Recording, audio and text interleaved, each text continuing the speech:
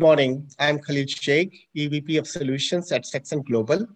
Sexton is a data management and analytics company that helps organizations become more insightful and gain a competitive advantage by having access to actionable business information to make real-time decision making. And with me today is James Serra, and James is an industry veteran in the data management space. Today, we'll be talking about alphabet soup of data architecture, which include modern data warehouse, data lake, differences between data mesh and data fabrics, as well as we'll talk about how does AI play a role in today's business intelligence. Let's get started. Welcome, James.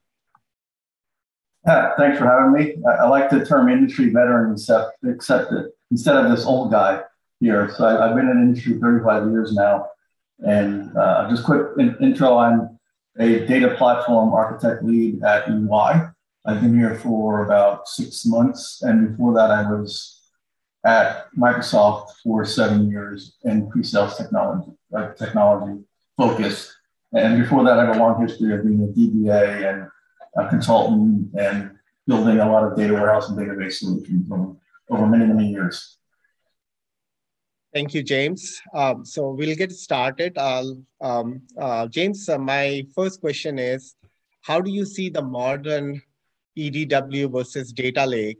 And how do you see the cloud playing a role into today's data warehouses and data lake?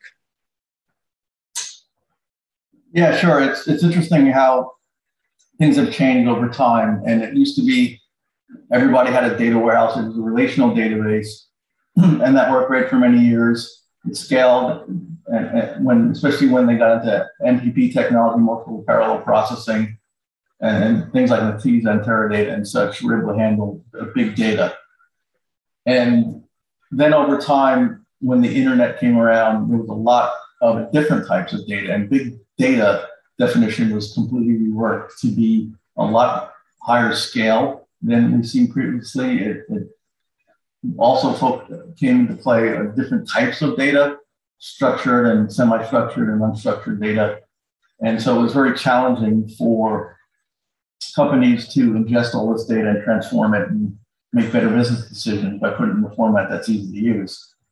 And so this is where the data lake concept came out. And the idea is I can land it all in the data lake, and its schema on read means it's very easy to land the data in there and then put compute on top of that and transform that data. And we can do a lot of analytics and machine learning.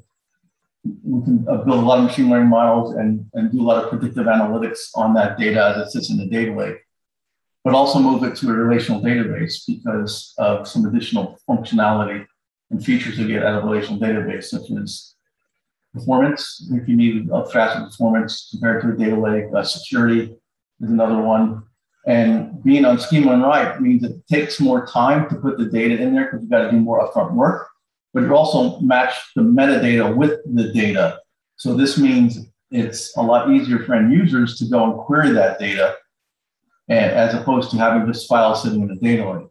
And it was really interesting too when the data lake came around about 10 years ago that people thought we don't need relational databases anymore. This was this great place where we have rainbows and unicorns and we land data in there and it automatically pops out and it's just what we need. But when I was working for Microsoft at the time, I saw many companies completely fail when they tried to use just the data lake and replace their relational databases. So then it became popular to have both a data lake and a relational database. And there are many reasons for using a data lake. And I'll just pop up some of those reasons on this deck that I have, which we'll make available for everybody to view. Oh, I'm disabled from me doing screen sharing. If you want to change that, I can do screen sharing. Otherwise, I'll just talk through a couple of things that relate to creating a data lake. One of them is, if you can think of the problem you had with the relational database when you're ingesting all this data was to clean the data meant you have to have a maintenance window. And I'm going to knock people off the system. I'm going to land the data. I'm going to transform it all, and then I'll invite people back on. which was very challenging, especially when a database, you wanted it up 24/7 in there, or something happened with your maintenance window, overran it and such. And so the data lake came out. It's just one big reason was just to use it as that area where you can do all the transformations, that staging area, instead of being a relational database, it was in the data lake. And that allowed you to do all those transformations outside of the database, not colliding with other users. And then you just had an extremely small maintenance window where you just loaded the data. So it may be a 7 or 8 hour maintenance window would go down just a few minutes. So that was a big reason to use the data lake along with a relational database. And there's also be much more cost effective compared to using the compute on a relational database. It also can allow you to separation of the data and the compute meant I can fire up a massive amount of compute I want, much more than you get a relational database. So if I'm willing to spend the extra money, I can fire up all these clusters of compute and run it on that data lake. And the idea is have the best of both worlds, where you can do things on the data lake for reporting, but also do it in the data warehouse for additional features of security that I mentioned before. So that is where we got into the modern data warehouse of using the data lake and a relational database. Excellent. Thank you, James. There's a lot of confusion in the enterprises right now around data mesh versus data fabric. What is the value? How does enterprise can make best use of it? How do you describe it based on your experience? How do they differentiate, and what is the value an organization enterprise can get out of it? Yeah, there's so many buzzwords going around now, and it's almost comical in that a lot of these buzzwords are not new technologies, or not new ways of doing things, they're just a cool name like a data mesh to put on technologies that we've had for quite some time. When I talk to customers and inside internal UI and explain all these buzzwords, what I say is think of what I just explained was a modern data warehouse. And if we want to go and add additional features to that modern data warehouse, and some of those features are defining how they're going to access the data, some data policies. We get into, or you can use RBAC and ABAC. When we want to create a metadata catalog, when we want to use master data management, we want to use maybe data virtualization. Maybe we want to build things such that we have building blocks that can be reused by other applications.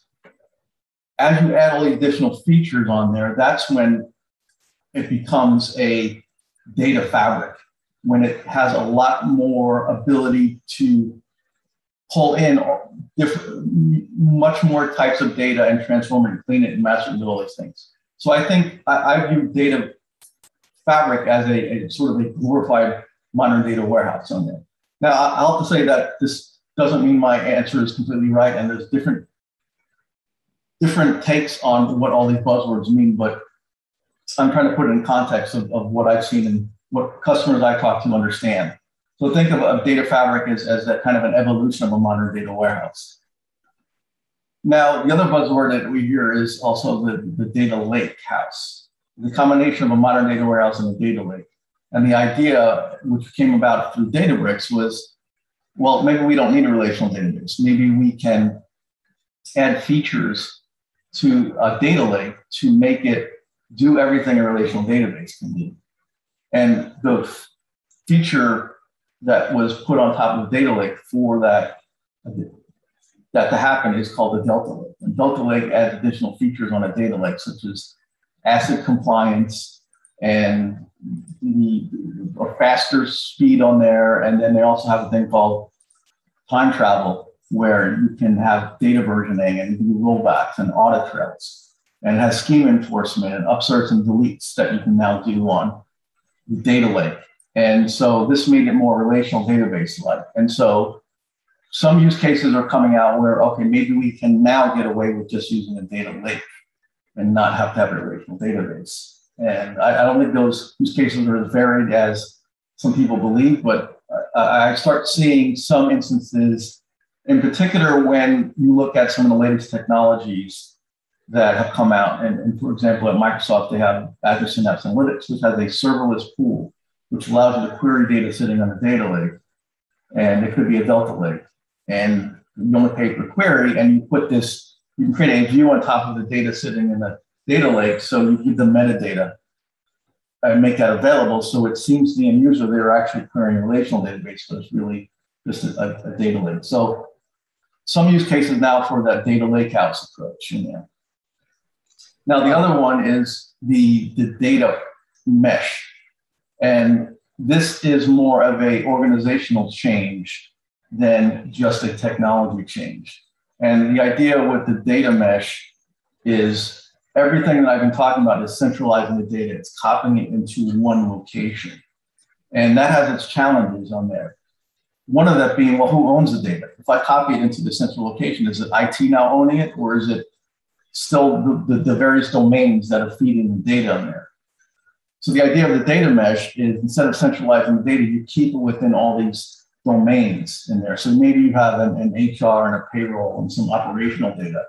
And all of those, what we call domains, we think of them as data as a product. They each own that data, and they take that data and create an analytical portion of that data for their own needs. And therefore, it makes it easier to scale because now each of those teams are responsible for creating their data in an analytical format, and instead of central IT being the bottleneck in there. Now, what central IT does is provide what you can call a data infrastructure or platform. It will give some governance over all that data. It will ask each of those domains to follow some contract for how are they going to clean and transform and master and security-wise handle all that data on there. And so now you have this mesh of all these domains in there handling their own data. And if somebody needed to combine the data from multiple domains, then that's where it gets challenging, is they would have to then pull this data out of each of these domains, combine it, and get the queries and reporting that they're looking to do in there. So there's some great ideas, at least in theory, on how the data mesh can help on there by having a decentral environment, by having less ETL of copying to a central location, by using data as a product. And then each of those domains have their own engineering teams, so they are much able to scale out.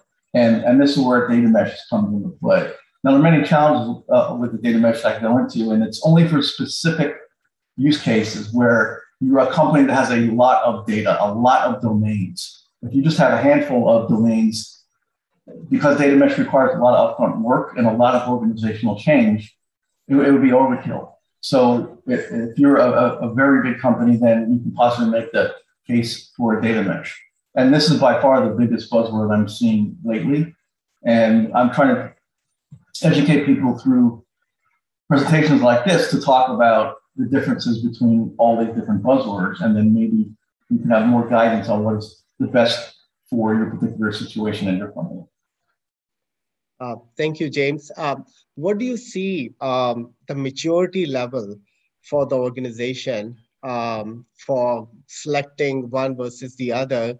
And how do you see that it's not for everybody, right? You have to be a fairly large size organization where the complexity of the data, maybe having multiple acquisitions and all. Where do you see, is there a maturity model if an organization wants to do an assessment that they want to go beyond their existing data warehouse and data lake that is sort of like limited in its capacity? Is there a way to assess, is there a maturity model existing today? And what size organization it should be in order to even think through this, this complexity?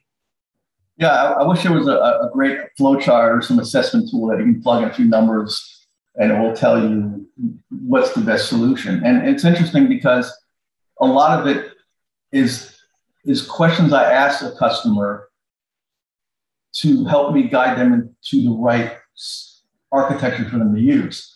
One of them is, what is your current skill sets?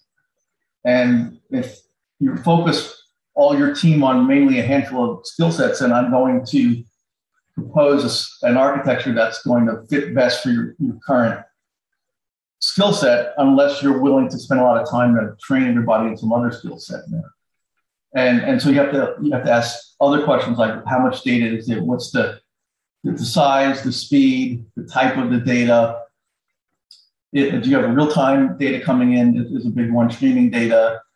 What's the end goal? And that's the biggest thing to ask them. What are you trying to accomplish here? What is it? Is it some dashboard reports, machine learning? And let's work backwards from that. So you tell me what you need. And sometimes that involves presenting to the customer possible technologies that they're not aware of, because you don't know what you don't know. So if you all you do is things in Excel spreadsheets, and I ask you what would you like, it's going to be some variations on the Excel spreadsheet. But then you go and show somebody Power BI or machine learning they've never seen it before, and their minds become blown. And they go, wow, I didn't think this was even possible. And then you start brainstorming of different ways of taking this data and making it available to make those better business decisions, to get more insights into your company on there. So there's a whole list of questions, and it'll be in the deck that I send out. You can see some of those questions I usually ask.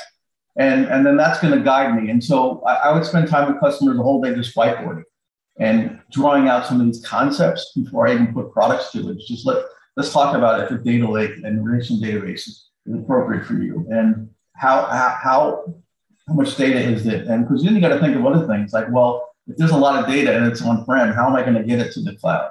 Do I have the pipeline to do that in there? How often do I need to update the data? Can I break it up in little chunks during the day? Those kind of things. But what we find, and for a lot of companies, when I talk about a data maturity stages, I usually have 4 stages in there. One of them is the stage 1 is just kind of your reactive. You're just trying to get this data and you're locally managing it. And now you have all these independent silos. So that's the big problem in there. So the next stage, and where most companies are at, is you're trying to centralize all this data, whether they put it in a data lake, whether it's on-prem in the cloud, although almost everybody's going to the cloud now, is let's just gather it all in a location. And that will help us when we have this rear view mirror look on there, is we want to make decisions based on what's already happened, historical trends that we've seen, some patterns. The next stage 3, is where we want to do predictive analytics.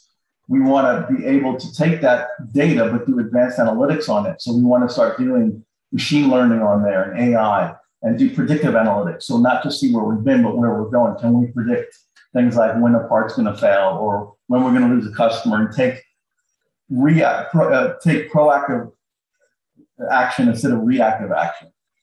And then we get to stage 4, where it's transformative stage, where we're trying to, and if you talk about digital transformation, this is the stages in there. We're trying to be able to build a solution where we can take any data, no matter the size, the speed, or the type, and scale it up in there and do that historical and that real and predictive analytics on that data to drive those outcomes that we're looking for in there. And that gets into just building a solution that's going to last for a number of years by spending a lot of time up front to understand what our data needs are going to be and the data we have out there. And it's a long journey, and it never ends, and you're always thinking of better ways to do it. And typically, in the solutions I've built with customers, once you give them that first taste of new reports and dashboards that they can do, they just go crazy and they want more and more in there, because they didn't know the art of the possible when you're showing them that. And then all of a sudden they want more and more data, and then you have a big pipeline of trying to fulfill all their needs and requests, which can be challenging. But that's great, because you wind up building solutions that can save companies millions of dollars by having that predictive analytics in addition to the historical reporting that they've had in the past. Thank you, James. So how do you see, what are the challenges? Because let's say, even if you have a modern data warehouse and data lake, and even you put a data fabric across third-party solutions and all, what are the biggest challenges that you see in enterprises when it comes to predictive analytics or actionable insights, or for that matter, even big data analytics, right? Where do you see the challenges are? Because everybody wants this actionable, role-based insight that they can act upon, right? Based on their their definition of business intelligence or letter of business intelligence. Where do you see the gaps are? Even if you have this magic wand where you have built all these data fabrics, how many organizations are able to meet that challenge? Number one. Number two is, what is the outcome out of it? What is the percentage of organizations that are able to meet that? Yeah, I sometimes will joke with customers that go to eBay and try to find that magic wand, because that'll be the best way to build a solution in there. Because the challenge, I believe, is not so much in the technology. Now, there were many cases where I saw companies choose the wrong technology. You maybe all you know is SQL Server, and you try to build everything in SQL Server, and you go, well, why didn't you use some NoSQL solution like Cosmic DB? And they go, what is Cosmic DB? They have no idea. So I always felt, my role as an architect at Microsoft was to just make people be aware of all these products at a high level in their use cases. And that's what I use my blog for too. So you know all the tools available there. So you're much more likely to pick the right tool for what your particular use case. Where I've seen a lot of their projects fail, and having done this probably in data warehousing about 25 years of my 35 years in IT, it was the people in the process that it's challenging to find people who know this stuff really well, and that's why I always recommend consulting companies. If you're a big company, small company, medium-sized company, and you've never built anything like this, find people who've done it before, and find those experts who can guide you along.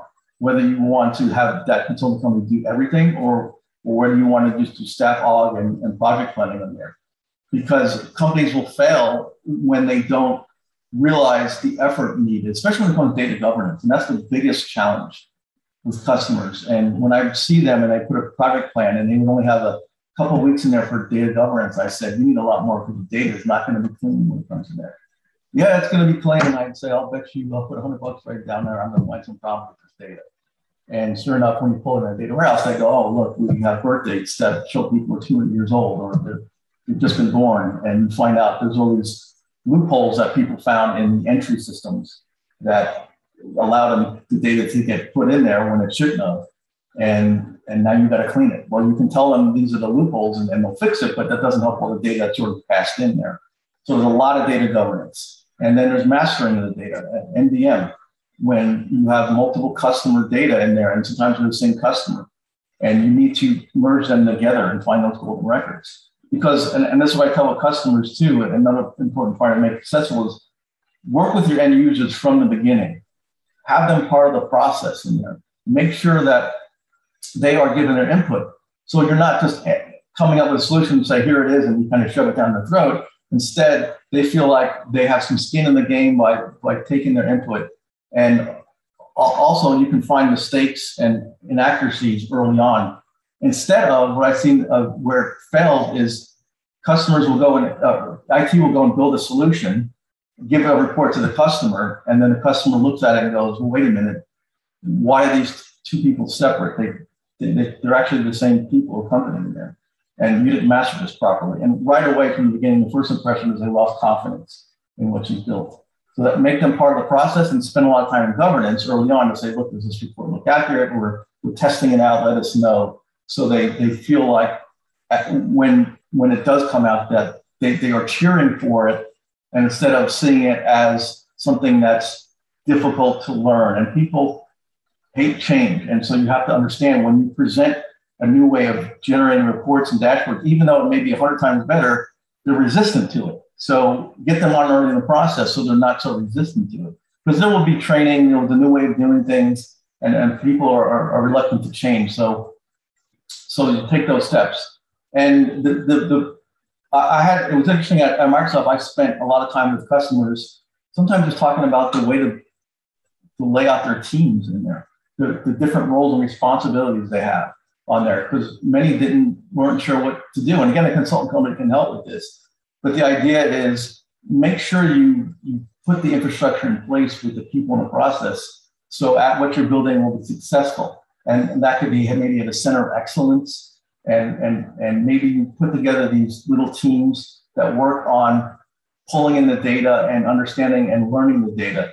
because I've been in meetings where it's almost come to a fist fight when people are deciding who owns the data, who's responsible for cleaning it all. So create those environments and those teams that avoids having a lot of those conflicts in there. So when you hear Gartner say 70% of technology fails, and it's not, a lot of times it's not the technology or the concepts, it's the people in the process. And that's why I say data mesh is not a silver bullet in there. It's not going to suddenly prevent all these projects from failing, because if anything, it may increase the ones that fail, because data mesh is a lot of work up front on there. And so it's a lot of organizational change. And so any concept you come up with is not going to be successful unless you put those right people and the processes in place. It sounds like a lot of work, right? So people, process, communication, technology, all has to be coming together in order to build a good outcome-based delivery, right? So what do you think is the size of the organization should be? Because for small to mid-sized to large enterprises, like take Googles of the world or Facebook of the world, right? They may have the resources. Where do you see that, what size organization is fit for, as you describe, people, process, communication, and technology versus, just to ad hoc based delivery? Right? Yeah, and it's interesting that the extremes at EY, I'm working on its data fabric, and there's a few hundred people involved in building this out. It's at a scale that I've never seen before, even inside Microsoft. And so there's its own challenges of that. And then there's these very small companies, maybe just a few hundred people, that are looking to pull data out of SAP and some other CRM system in there. And I think it goes back to what is your skill set and who is the people that are building this out. Do you have an IT team, or is each of the organizations trying to do their own thing? And this is where you get into the technology differences. And if you look at a product like Power BI, you can do everything pretty much everything in Power BI. It could be a self-service ETL tool. So it can be used very easily by a power user to build a solution and get a quick win. And I've seen companies, smaller companies, just use Power BI for everything on there, because you can clean the data and do that transformation, to land it in data lake and build a dashboard and reports off that. And it has automated ML. It's an amazing product on there. And you can never have to go outside of Power BI if you want. But you're not thinking about enterprise level. And so what I differentiate is, if you're a small company and you don't really have an enterprise, it's just a few hundred people in there, you can use something like Power BI and get something very quickly out of that. And it's always important, even if you get a larger company, you want quick wins. You don't want to have the old days with the waterfall approach where you go away for 6 to 12 months before you finally have something. Because even at the larger companies, you can use Power BI to prototype, to get a quick win. And fortunately now you can reuse a lot of what you build in Power BI can then be moved to something like Azure Data Factory on there. So you're not wasting all that time. And I've seen the larger companies now go to the end users, instead of sitting them down and what's your requirements and documenting all that, they'll go, just build what you want in Power BI as a prototype so we can see it firsthand and we can better understand what you're trying to do. And maybe we'll help you build it in Power BI. We can do something very quickly. And those become our business requirements on there. And so, and because I've dealt with so many times, you take the business requirements, you go back, build it, you give it to the user, and they go, well, that's not what I meant, or that's not what I wanted. And you start over again there. So now that they're doing that, and you get a much clearer picture of what they're trying to accomplish on there.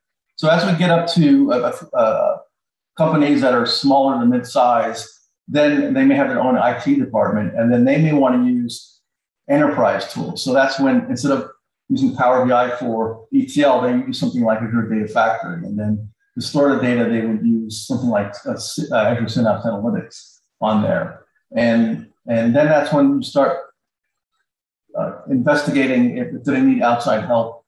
And a lot of it depends on what's your timeline. I always ask, what's your timeline and what's your budget and what are your current skill sets? And those are the three main questions I have that would drive the approaches I take for a customer, because, and also there's a lot of cost savings. Now, I can come up and architect the best approach, and the customer may go, well, that's great, but we're willing to sacrifice some performance to save some costs. well, okay, let me come up with another architecture. And that happens almost all the time on there. So the smaller companies are going to be more cost conscious. So you may come up with other solutions that you wouldn't do for a large organization with a larger budget. And it's hard to put on a chart of where all these lie. That's why I go and ask all those questions to a customer. And that guides me into what kind of solutions I architect out for them. Thank you. And how do you see AI, ML recommendation engines feeding back to the systems of choice, right? How do you see that is playing out in this outcome-based visualization that is driving the competitive differentiation for the organization, right? How do you see AI playing into that role? And do you see that beside having operational dashboards, they're also feeding it back to the, their transactional system? How many organizations are doing it? How successful they are? What are the challenges associated with it? Yeah, that's an interesting topic. And I feel like we're in the early stages of AI machine learning kind of blossoming. Because in order to have if you think of machine learning, you have to train the model. To train the model, you need a lot of data. Very recently, most companies don't have that data to train the model. So we're getting to stage 2 where we're collecting the data, and that's where most companies are at. And once they collect all the data, then they can go, okay, let's get some data scientists. Let's think of ways that we can build these models and do more predictive analytics on the data now that we've got it all together. And so since there's a small percentage of companies who collect all the data, that means down the line coming, I think, a big wave of people using a lot more machine learning because they'll finally get to the point where that data is all collected and they can build those models on there.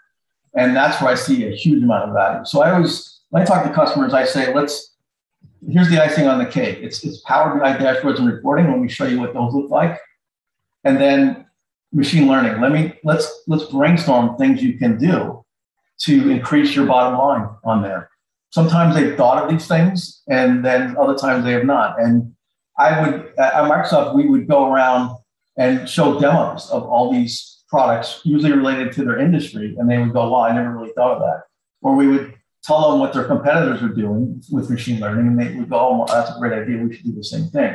So if you show that art of possible, you're getting the brainstorming sessions going where they can think of all the things they can do with that machine learning, with the predictive analytics on there. And then you have to go, well, that's the good news is you can do all that stuff. The bad news is we've got to collect all the data to do that. And if you're not at a point yet where you've done a lot of that, it's going to be a lot of work. But it's going to be huge payoff on there. And some of the machine learning models are just unbelievably accurate and how they can help improve that bottom line and save money, be more cost effective. And so I see a lot of interest in data science and finding the talent for that. And while the products have automated machine learning in them and they can make you do some of the cool things in there, sometimes it can be garbage in, garbage out. If you don't really know what you're doing in machine learning, you create a model that can be totally inaccurate. So you want to make sure you get the right people in there that can help you with those models. And then it comes, if I can create those models and do things with the data, and then to your question is kind of feed it back to the transactional system. So I can take that model, and if you think of somebody like Amazon, when you go to buy something, there's a machine learning model behind the scenes going, well, here's other stuff you may want to like. And dang it, I always seem to buy extra stuff at Amazon. They always seem to know what I want. And that's the machine learning model that's been trained based on what you've previously bought. And think of that as they move that machine learning model into their operational. And can you do that as a customer in your company in there? Can you be interacting with a customer and it pops up things like, well, maybe this person will like this, or maybe you should ask them about this type of loan if you're a bank. And maybe we're predicting that they're going to leave with the customer, and there's an 80% chance based on the historical trends of what we're tracking of the transactions, you should offer them some discount or coupon or something that went in their business. And so we see a lot of machine learning models trying to put that into the operational. So the point of service in there where you can take actions right away and adjust behaviors of customers, as an example, to keep their business on there. So I would say that's even a more advanced, is to move that machine learning model into OLTP type of applications, but that's got its own challenges. But that's the beauty of creating machine learning models. You just need a lot of data to train it. Once you train it, you can deploy it and then pass in the variables from the OLTP systems and have instant results. So that's another big thing. That's a great thing to demo to customers, and they go, their mind just goes, "Oh, I didn't think we can do something like that. We definitely need to build this." And that's how you make them understand the value of it, and they're willing to unlock the budgets. And so it's interesting because we used to always talk to just the IT people, but they would do something like this as just another thing on their plate, and they may not be so high on doing it. But you do that to the end user, and they go, "This is going to make our life so much easier. This is going to allow us to save a lot more money, and we got a budget." And so they give that budget, and they get IT involved or hire more people. But it turns out that going to the end user was a lot more effective for making Microsoft, for making them understand the value than IT in a lot of cases. Right. Thanks, James. You mentioned something interesting. You talked about Amazon propensity to buy model, which is like, okay, what would you buy based on your demographic, based on your prior buys and things like that? What are the 3 to 5 ML models that you're seeing in the industry that could be showcased? For example, churn, sentiment analytic. While we are talking about propensity to buy, we can also talk about propensity to pay, right? So based on that person's ability to buy, right? $100,000 versus $5, right? So what do you see the 3 to 5 models that you see as a showcase for the industry that they're trying to strive towards, but is still somewhere in between? Yeah, there's so many models. A lot of it depends on the industry. And if you're a retail industry, if you're a health industry, and each one of those, I can go with dozens of models I've seen over the years, can be very effective. And some ways it's kind of scary about what data is collected that you're not aware of.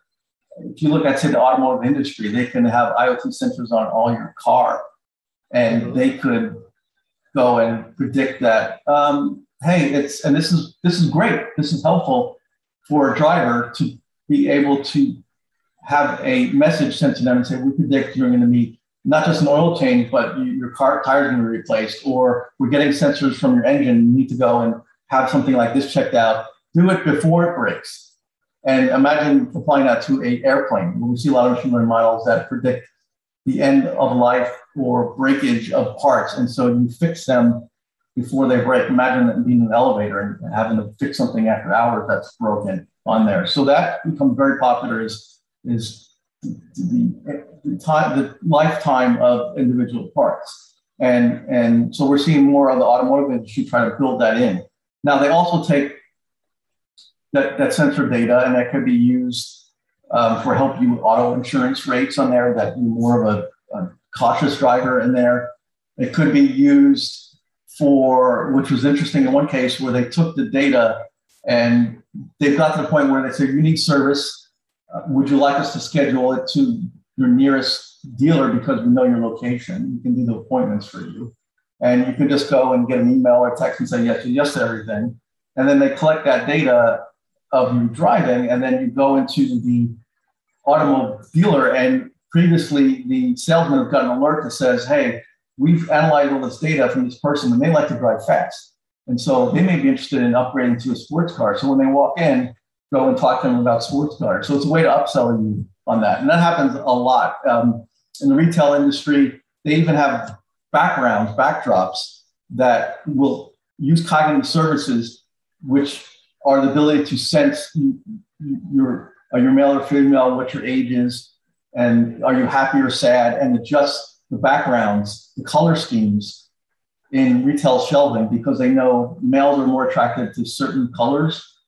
And then they highlight that they use those colors for the more expensive alcohol, for example, in the background. And the less expensive ones, they change the color so you're not as attracted to it. So there's all these, sometimes you feel like there's sneaky ways of using machine learning models to upsell you. And so a lot of that is trying to sell you products in there. But then some of the real value of machine learning models. You mentioned sentiment analytics, analysis in there. And I can pull in Twitter feeds and I can look across the country and find out spots where maybe a lot of people are catching the flu. And you can judge each of your Twitter feeds, whether this is sentiment, happy, sad, or neutral, and based on what you're looking for. What do they think of your company in there? And you can see maybe there's spots where you put in red where people all of a sudden have seen a lot of bad things about you and take actions on there. It could be that I'm a hospital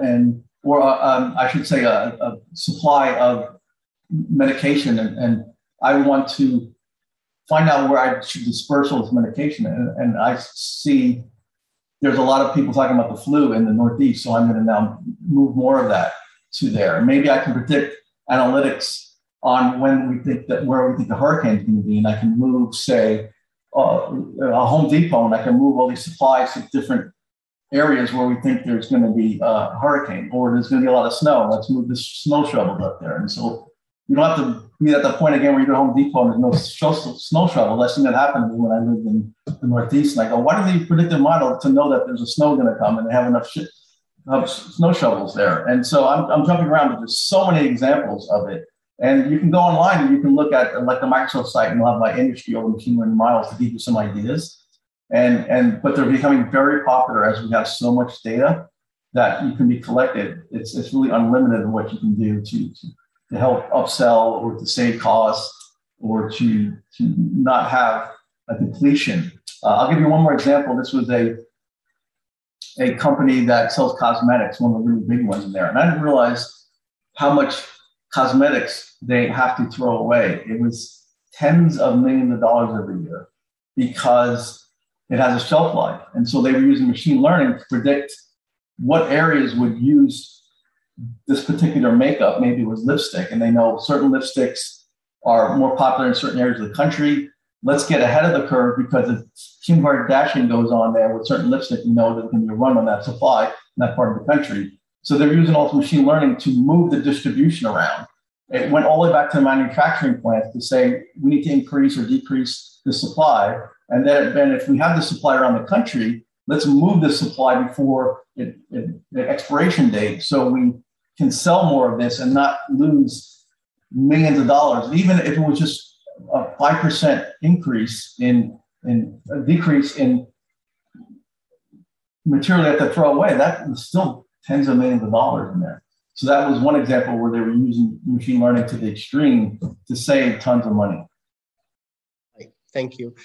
James, where do you see, what are the industries which are technology laggard when it comes to the overall BI play versus the companies or verticals that are relatively advanced, right? From an overall positioning perspective, where do you see the hunger is to have this kind of AI ML play to advance their competitive differentiation?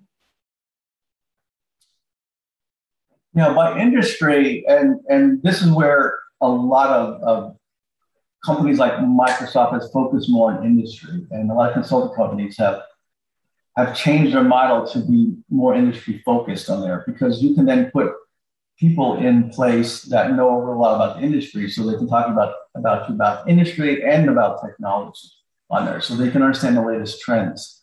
And because of that change in the last few years, I've seen a lot of the industries, almost really all of them, go to great lengths to start incorporating these technologies, these data warehouses, these machine learning and additional reporting on there. I think some of the laggards were, and I was in New York City and there was a lot of finance, and they were somewhat of the laggards, finance, banking. A lot of it had to do with, they were worried about the cloud and the security, and there had been a lot of education to make them realize that the cloud is more secure than anything you have on-prem. And the scale of these data centers that Microsoft has is much bigger than anything you have. And so it took them a while to have trust in the cloud. And then Microsoft has gone to the point where they have government cloud, and they even have these secret clouds that are used for military and such. And And so the level of security on there is just tremendous on there. So that the tools and technology are all there. And so finance and banking have sort of gone in the cloud, but they were behind the curve because they took them a while in there. And so I feel like that industry is still trying to catch up. And others ones, maybe small industries like the oil and gas are still behind. And a lot of that has to do with the cycle of oil prices and such. And the ones that I think are leading are retail and healthcare, because they can see the value right away of how much money they can save. Or when it gets to healthcare, they can save a lot of lives on that. Just kind of machine learning that's predict when somebody is likely to be readmitted, which is the biggest cost, is they leave and they have to come back in there. So it's going to prevent that. So the machine learning model will say, we use these particular drugs, or keep them in the hospital longer, or look at other patients who had similar things and what they've done to prevent them from coming back. So they see the hospital is kind of like a double win. They see a huge way to save costs, but also a huge way to save lives. So I always felt the healthcare was more in the leading, and then the retail, because even saving a few pennies here and there because of the volume in there, they can be many millions of dollars in there. And so I mean that's my take on it. It's based on my own personal experiences of working with a lot of different industries. You mentioned healthcare. So I've been working with a company around fraud, waste, and abuse within the healthcare. So billing, Medicare, medical billing, right? There's a lot of abuse happens there. Do you see companies or healthcare organization adopting these kind of models, and what is the level of maturity there? Because one use case I have seen where